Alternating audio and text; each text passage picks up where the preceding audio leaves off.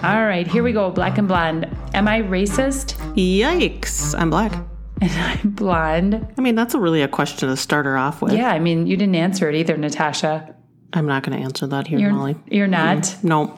Welcome to the start of the last week of July. I don't want to talk about that either. Oh, this is going to be a good episode. The summer has flown by, Molly. Do you think so? Oh my God, yes. I am doing something where I'm thinking it's already July 20 whatever, 24th. But then I also say, but it's only July 24th. Well, good for you. I wish I had that ability. Yeah, I just panic. You did have a panic moment this week. Well, I mean, I'm just like, I got to get some shit done at work. Well, I mean, you got to figure that part out. Exactly. Yeah. So, anyways, this week, another week in the old Natasha Molly homestead. I sure did get a funny little article from you the other day. Yeah, Cities 97 had a story. So, first of all, we got a dog, Nipsey. And Cities 97 had a story about, I think it was I don't know if it was a man or woman, doesn't really matter, person who was embarrassed because their dog they've had for like 10 years or something, some extended period of time, only answers to its nickname, which was Poopy Pants. I mean. And so like they'd have to yell outside like, Poopy Pants, it's time to eat. And it made me think of like all the million names we called Nipsey. And we do call him a lot of names. Yeah. And I was like, what could happen if... Okay, but he always knows his name. I know, but like... First of all, and we would never call him Poopy Pants. No, we would not. I mean, like, Scallywag. It's just kind of gross. Scallywag, we might call him. Yeah, you called him a Scallywag. What else? I mean, we call him Nipsey Doodle a lot, but I mean, Nipsey Doo and Nipsey Doodle are yeah, for no reason. Yeah, you call him Governor. Yes, I always say, hello, Governor. All right. So anyways, don't make a silly name up for your dog and then like have to embarrass yourself. What if I have to yell outside like, Governor, come get your food? He'd be like, doo, doo, doo, doo, doo, doo, doo. Here he comes. Last week too, we talked, the last two episodes, I think, Natasha, have been like real, just like a dumpster fire on top of a dumpster fire. Yeah, we're not really doing that today, though. No, we're not. But I mean, I guess the episode's called Am I Racist Today? So, well, I mean, every episode kind of is a dumpster fire. But, like, I'm talking about, like, in terms of the world around us, we're not giving you all the dumpster fire this week. We're not. But we said something, I think it was kind of a rhetorical question of just what's the opposite of dumpster fire? Yeah, you asked that. Yep. And then we didn't really know. And then when I was listening to it, that part of the episode was when we were talking about the telescope. Yeah, or the James Webb Telescope. Yes, and Gregory Robinson. Yes. And when I was listening, I was like, gosh, Robinson. You know what the opposite of dumpster fire is? What? Black excellence. Oh, yeah. And so then I thought that's pretty awesome. Like, not that we need every week to like, find the piece of black excellence, but we did think that'd be pretty cool. So this week, black excellence is... I believe her name is Alina. I think that's how you say it. Alina Annalie Wicker, 13 years old. The ripe old age of 13 has been accepted into medical school in Atlanta. The first... Alabama? Alabama. Yes, you're correct. First black youth to do it at that young of an age. I mean, 13. Like, what the hell? I was a dumpster fire at 13. She graduated high school at 12. I mean, that's just nuts. I mean, and I'm just going to say that's not surprising that somebody could do that. Well, to graduate high school? Yeah. Yeah, it's not that hard. No. And I say that knowing it's very hard for some kids because we make it hard. Like, right. we do that to kids. But, here's what I will say, because I think there's a lot of people out there bitching, like, that the parents shouldn't have done this or it shouldn't have happened or whatever. Like, who cares? Like, why do we always have to have everybody have to be a certain way? Like, she is smart. She's going to medical school because she wants to, and we shall all move on and just celebrate her black excellence. Can I just find something Black for girl a minute? magic. What? How long is this going to take you? Just a second, because Are you scouring the interwebs? What? Are you scouring the interwebs? Well, no. Well, should I send something? Did I send something to you? Well, just along that line of like, why do we just have to spend so much time like caring about it? I did. It was Daniel Levy's tweet this week that said, imagine wasting your life worrying about who has the right to marry who, of all the things to stand for, regulating love. How fucking miserable. I mean, really? But really, like, it's just like, how miserable to like get mad that 13-year-old girl's getting into medical school. Like, that's what you're doing in your life? And let's stop. Let's return to the black excellence. Yeah. You know what I mean? Like I took it away from that. You now did. I'm saying like, okay. let's bring it back. Right down reverse. I went right down that rabbit hole with reverse. Crisscross. Everybody clap your hands. Okay. Yeah, but that's super cool. Yeah, it is. No, it's good. Good for her. Yeah, super inspiring. Black girl magic. Black girl magic for sure. Anyways, opposite of dumpster fire for us on the pod. Well, should we go to a dumpster fire then? Yeah. You have one. What? You have one. I do have one from the Minneapolis City Council, which this is I'm a little delayed on this. It's probably a couple weeks now because it was after the 4th of July. I don't even know the old white man's name on the City Council, and I should because he deserves to be named Racist Joe. Came out with just some really horrendous comments about what he was going to do. He was going to go down to the old mosque in Minneapolis, a mosque in Minneapolis, and he was going to talk to the Somali community about keeping those black Somali kids in line because... Oh, good. Thank you. Yeah, that's Natasha, really because, they were the ones who let off all the fireworks and created destruction. Michael Rainville was his name. So the 4th of July... there was a racist, had his name, and Michael was his name. Oh, for sure. Here's what he said. Earlier today, our colleague Michael Rainville, oh no, that's what the city council said. Here's what he said. Today at 1:30, I'm going off to a mosque in the Northeast to meet with Somali elders to tell them that their children can no longer have that type of behavior down at the Stone Arch Bridge in Mill District. Thank you. And the city council came out and said their colleague, the council member representing Ward 3, held a community event through his council office to address public safety. When discussing the uptick in crime over the 4th of July weekend, he made incorrect, inappropriate, and disturbing comments stating that Somali youth overwhelmingly perpetrated the crime. So they labeled it incorrect, inappropriate, and disturbing. And then he came out to say, I want to address a comment I made earlier today and apologize. I was trying to convey that we need more support for our youth. But the fact is that what I said and the way I said it was not appropriate. And I was wrongly misled, or I wrongly singled out Somali youth. Well, that's accurate because he did. He did. You did, you motherfucker. I mean, just awful. And I don't know. Nothing. No, what were you going to say?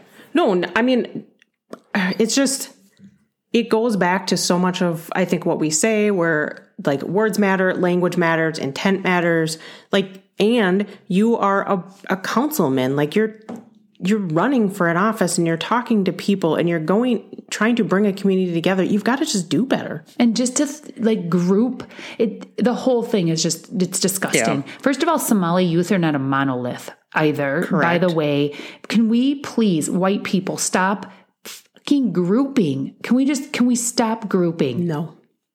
Oh, I mean, I'm not white. The one thing white people don't like is being called white people and being referred to as white people. And all they do is group in other people. They're angry. I mean, well, white people need to sit in that. Groups of people who are not white are not a monolith. Yikes. Yes, that's accurate. I mean, quit doing that. Yes, that's accurate. And when you hear it, interrupt it. Do you mean all Somali youth? That what you mean? Councilman and when people Rainville? Say, oh, no, I didn't mean that. That's not what I meant. Then why do you say that? Thank you.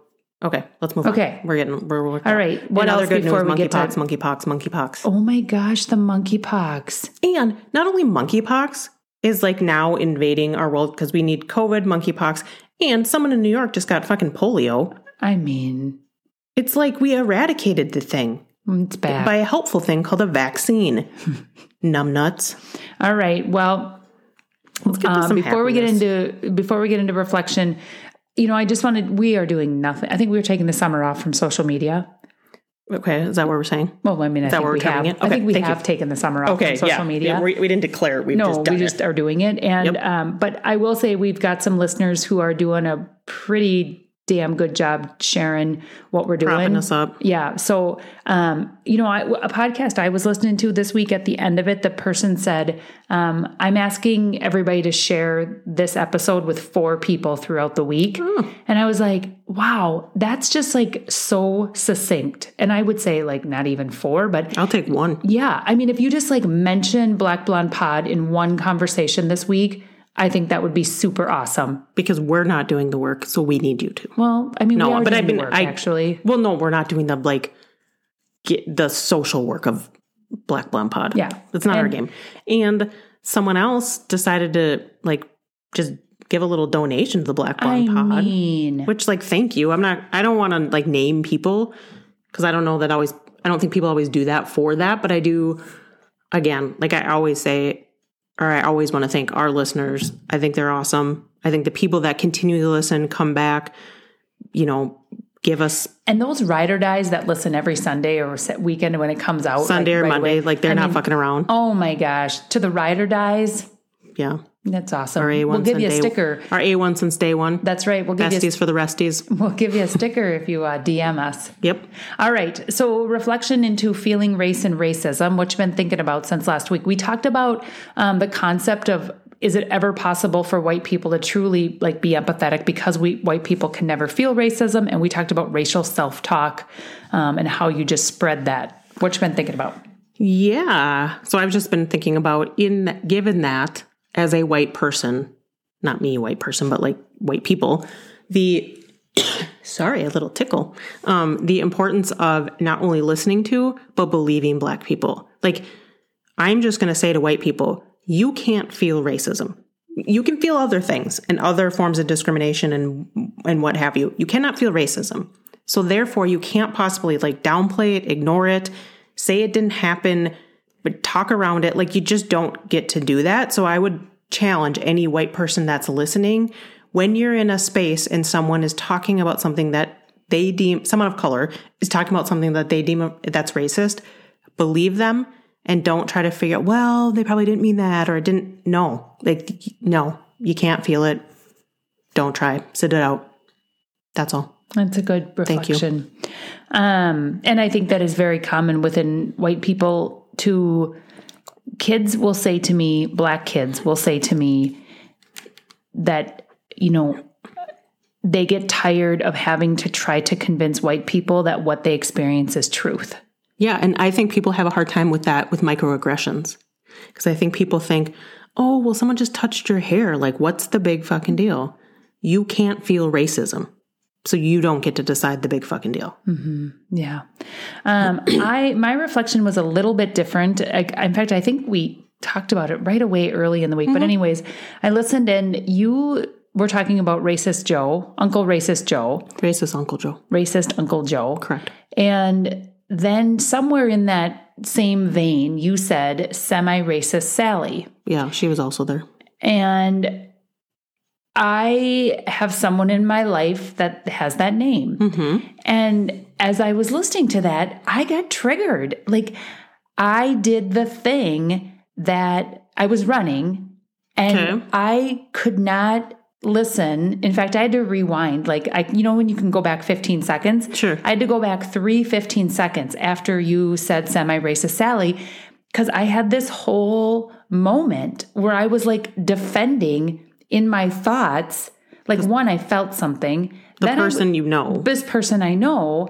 And then I was oh my God, I'm doing the thing. I'm doing the thing. What's the thing? That white people do when it isn't even about them, that I made it about me and this person that was this.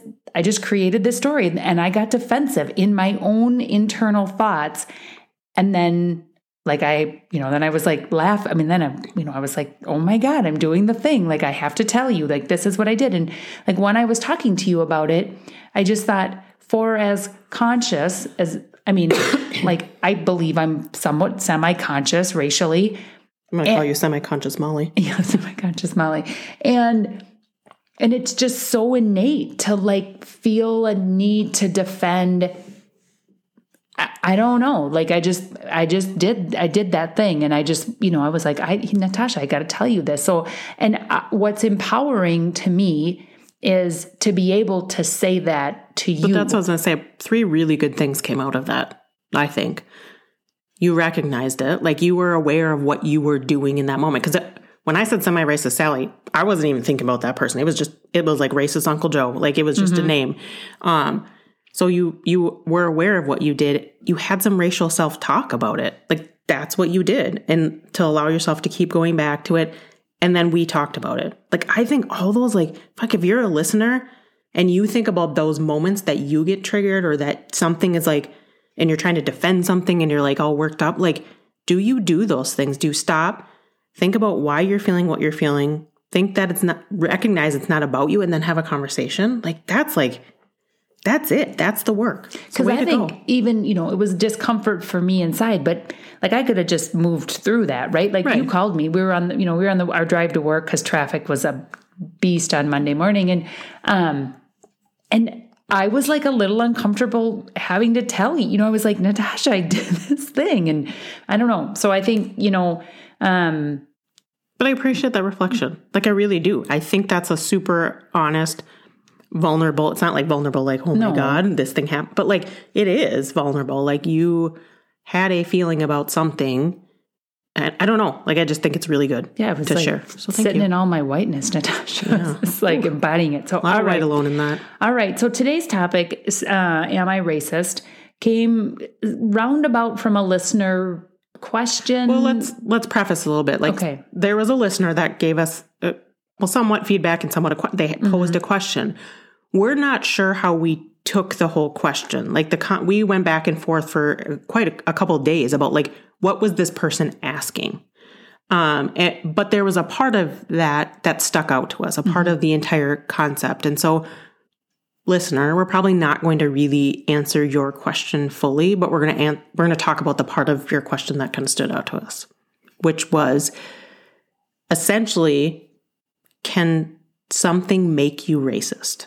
Right. Like, can an event happen? Can you experience something that makes you racist? Because of the way in which you, from your white perspective, are watching the behavior of Black and brown people. And as you watch this, and maybe you're not seeing, maybe in that moment, like brilliance or good, healthy Black choices. Excellence at that place. What? Maybe not Black excellence in that moment. Maybe not. Maybe not healthy choices. Maybe whatever. Anyways, so that's happening in a very white environment and in a very white system. Systemically white environment. That is inherently racist and was built and designed that way.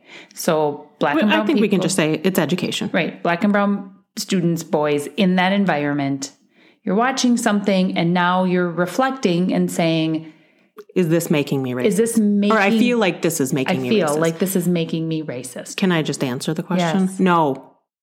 No, something cannot make you racist. You are actually just racist. Now I understand what I'm saying here. So, person listening, you might feel it in your bones, but I don't believe something can make you racist. You make a choice to be racist. You make a choice.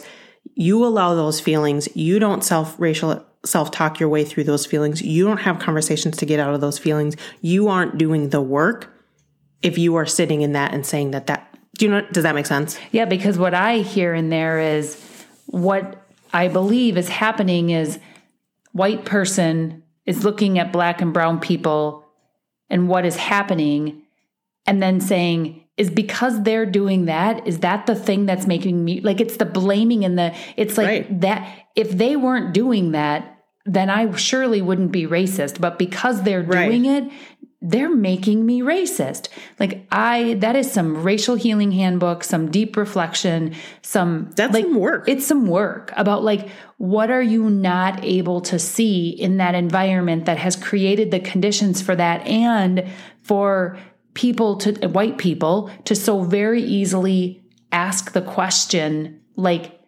if only they weren't doing that, make them stop doing that. They should stop doing that, and never questioning the conditions and the oppression that is continuing to happen, the lack of safety and belonging in spaces that were never created for people who are Black and brown. Like, all of that is not the conversation. The conversation is like, what I can appreciate maybe is like, there's some reflection. There's some question about like. So I do agree. Like, we don't know this person. Right. We don't know. We actually don't know enough of the scenario. Like I said, we're not even totally sure we have it right. So there may be some like deep reflection in this person. Like, oh my gosh, like I'm starting to recognize the things that I am feeling that I don't like, and I have work to do. That person might be like going out and doing some more. We don't know. Right. But nothing can make you racist. Things can influence your, right? So the environment you grow up in, the language that you hear, shit on social media, can help to radicalize people. The people, right, who are in your environment, your friends, right, your social circle. If we raised Caden to only hear a specific set of language or have a belief about a specific set of people, sure, that can influence him. But ultimately, we are responsible for our feelings towards other people. We have to own our own feelings. We have to own our beliefs. We have to own our biases. Like, that's not for someone else. That is not if this, then that. Yeah, that's you. Yeah. I mean, I wonder, like, is this making me racist? Like, what thoughts are you having? You know what I mean? For that, right. Like, I would want that person to, like, that is a 2-minute silent, just write everything that's in your head about the experience that you're having. That's actually a strategy of, like, set a timer on your phone, 2 minutes, get everything that goes through your mind about that situation out on a piece of paper. Like, all of it. Because somewhere in there, I wonder what would be lifted up about Black and brown people. I think back to the murder of George Floyd and the protests that went on in Minneapolis, and there was a lot of they did this, if they would have, if that. And I think that's where people need to pause and start thinking about what is the language that I'm pulling out, and what are those like internal thoughts that I have about these other people, because someone else doing something should not make you feel that way about a whole entire group of people. Well, I was going to say, going back to the, right, like, Black people are not a monolith. Right. So now, like, even the question was, like, things are happening in this environment with Black and brown people, and then, like, how that can get extrapolated. So all the Black and brown people, every Black and brown person is causing this problem. This group of all the 15 kids, all of them, or... You know what I mean? And right. If it's, let's say you take all that down and you get down to one, still one is what's happening in the environment, how supported, how nurturing, how affirming, how racially, culturally, intellectually affirming is that space that boy is in, or that girl is in, or that person is in. How affirming is that space? White person who's asking the question about, are you racist? And 100% with that. And then the other part of it to me is, because you saw what I'm totally presuming here, a handful of people acting in this way, is that now starting to impact that people that weren't even there, but there's happened to look like them? Like, you're starting to make these Black and brown boys into a monolith. Right. Like, there's some real soul searching in that, if that's what you're doing. Like, and then talking to other white people about that. So here's a great example of, like, the reproduction of racism, as those questions or that language. And it's really, really harmful in schools, right? Mm-hmm. It is, because I think a lot of our listeners, we know what the outcomes around discipline, around behavior and suspensions are the criminalization of Black and brown bodies in schools, in our society, in our country, but in school, it's horrible. Right. And so then predominantly white educators talking about how unsafe schools are and how hard it is. Like, it is a narrative that is repeated over and over and over, to the point that white people just, like, roll right with it. It's like it's awful. It is really challenging to interrupt that type of thinking, because so many damn people in education are white that it's like they get in these spaces and they talk about kids and they talk about behaviors, and it's so racist. Like, it just is. But there's too many white people who are not able, who can't feel it, can't see it, have no racial self-talk, and can't hear the truth, right? So it goes back to probably our past couple episodes, I think. What's brilliant about that group of kids? Who knows what's brilliant about that group of kids? What if people started talking about what was brilliant about those people? Who would believe that? And I want people to, mindful of saying this, I want people to understand, like, we're not condoning inappropriate behavior in schools. That I don't know what inappropriate, whatever the fuck that means, but we're not condoning it. That's not what this is about. This is about the beliefs that we start to hold about people, kids, in a system that is not even built for them. Yeah, I mean, if only they would, then I wouldn't. Then exactly. The fact that you're blaming children for your adult behavior is actually more troubling to me. So the fact that we can say, oh, these children that don't even have a developed prefrontal cortex, if only they would stop doing this, I would stop being racist. And I don't know, like, and I really appreciate this, from, and then you think about Black and brown staff in those systems who watch this over and over and over. And then the question, like, how do we support Black and brown people? One, how do we get them into education? How do we hire them? And once we hire them, how do we keep them? Because how do we support them? But whiteness continues to operate the exact same way. And white people are trying to figure out, well, how do we get Black kids to do what we want them to do? How do we get Black staff to stay because they keep leaving? Like, the question's the wrong question. Right. Like, turn that question onto yourself and then turn it on to your white. You want to make a monolith out of a racial group, make it out of white people. Well, yeah. And we think Black and brown adults are going to stay in a system that isn't built for them or supporting of them. Children don't have a choice. Like, they're in that system, right? And so, like, if we can't fix it for kids, I don't know how the hell we think we're going to fix it for adults who can make that choice and be like, fuck this, I'm out of here. Like, I'm not going to put up with this. So I think there is a lot of, in this question and in this topic, and especially if you're in education, there's just really a lot of soul searching. And I think outside of education too, because I think it is like, it's the councilman who talked about the Somali youth at what do you think when you see, what do you think when you see? And our Somali youth, the only ones that possibly could have, so in this instance, right, in the incident that was referenced, Somali youth were doing something around fireworks on the 4th of July, whatever. Are they the only ones that could have been doing this? Are they the only ones causing trouble in Minneapolis community? No. So like that need to like fix Black and brown children, but no other children, or not, or a system. When's the last time you ever have heard somebody say, like, we need to fix white youth? Or I'm going to go to the who white are church. Shooting up. Like, I'm going to go to the evangelical church, and I'm going to talk to the pastors there and see if we can get the white children to stop shooting up schools. Yeah, all the white evangelicals. Who's going to fix them? Who's doing that? Yeah, I'm going to tell them that this has to stop. And here's a question I would wonder about that individual that's in this system. Did they feel any sort of way about white boys in schools? Because quite frankly, the kid I'm most worried about in school, and someone's going to be pissed that I say this, is a white male, because the school shooters historically in this country have been white male. That's just not an arguable fact. You cannot take it away. I don't know what, some like 98% So am I walking into a school system, white person, fearing all the white boys around me? Is this that's what I would ask this person. Right. Who are you scared of? Who do we fear? And why? Why?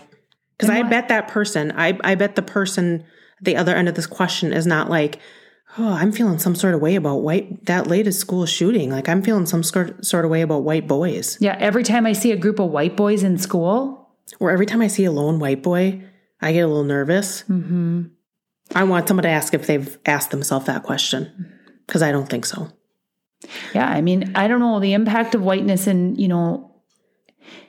if you are looking at Black and brown people through a deficit, dehumanizing lens, and you are judging their behavior, their language, their anything, their humanity, if you're judging that, and you're sitting in your non-melanin tinted white skin, like that is a component of that is a characteristic of white supremacy culture, that defensiveness, that judging, that blaming. Like you got to sit in that, and I'm not saying this as like, and again, I hope somebody's uncomfortable listening to this. I hope somebody's wrestling with it a little bit. I hope somebody's wrestling with it a little bit. White listeners, you should find a way to feel uncomfortable. And I think every once in a while, Natasha, on these episodes, I think, there gets to a point where, I think, we had a listener tell us they think we're too easy. 92, they said that 70 some episodes in, like, you guys are too nice. Like, we are. Were you uncomfortable this week? White listeners. And like, can you actually name it? Because I can look at you. Do you want to say uncomfortable in terms of race? Yes. In terms of race, I can look at you and tell you I was on a call with 3 Black people and 2 white people. It was 3 and 3. There were 3 white people, 3 Black people, but the 2 Black people were outside of, I didn't know them and I'd met them. And there was a conversation where one of the Black women, she gave me some feedback and asked me a couple questions and turned something I said back on myself. And I was uncomfortable. Like, I knew it. I was like, damn, I am uncomfortable in this. And somewhere in the conversation, she said, you didn't need to answer that. That wasn't a question. She said, you didn't have to defend that. And I was like, oh, like, I'm uncomfortable. And like, it was good. It was good. And it was hard. And the conversation kept going. And the whole time I was like, sit in this, Molly, like sit in this whole thing. And I do not believe that can only happen in education. Like, you as a white listener, name it. Look at somebody this week and say, I was in an uncomfortable conversation this week. And I believe that conversation helped me grow racially. I think that leads to the quote that I heard this week. What was that? I don't know who said it. I wish I did. The work of equity, inclusion, and anti-racism across history and right now in this moment needs accomplices and co-conspirators, not admirers. It is not okay to be admirer of anti-racist work anymore. I like it. All right. On that note, we'll see you back when we see you, listeners. Have a great week. And deuces. Yeah, that is not Black excellence.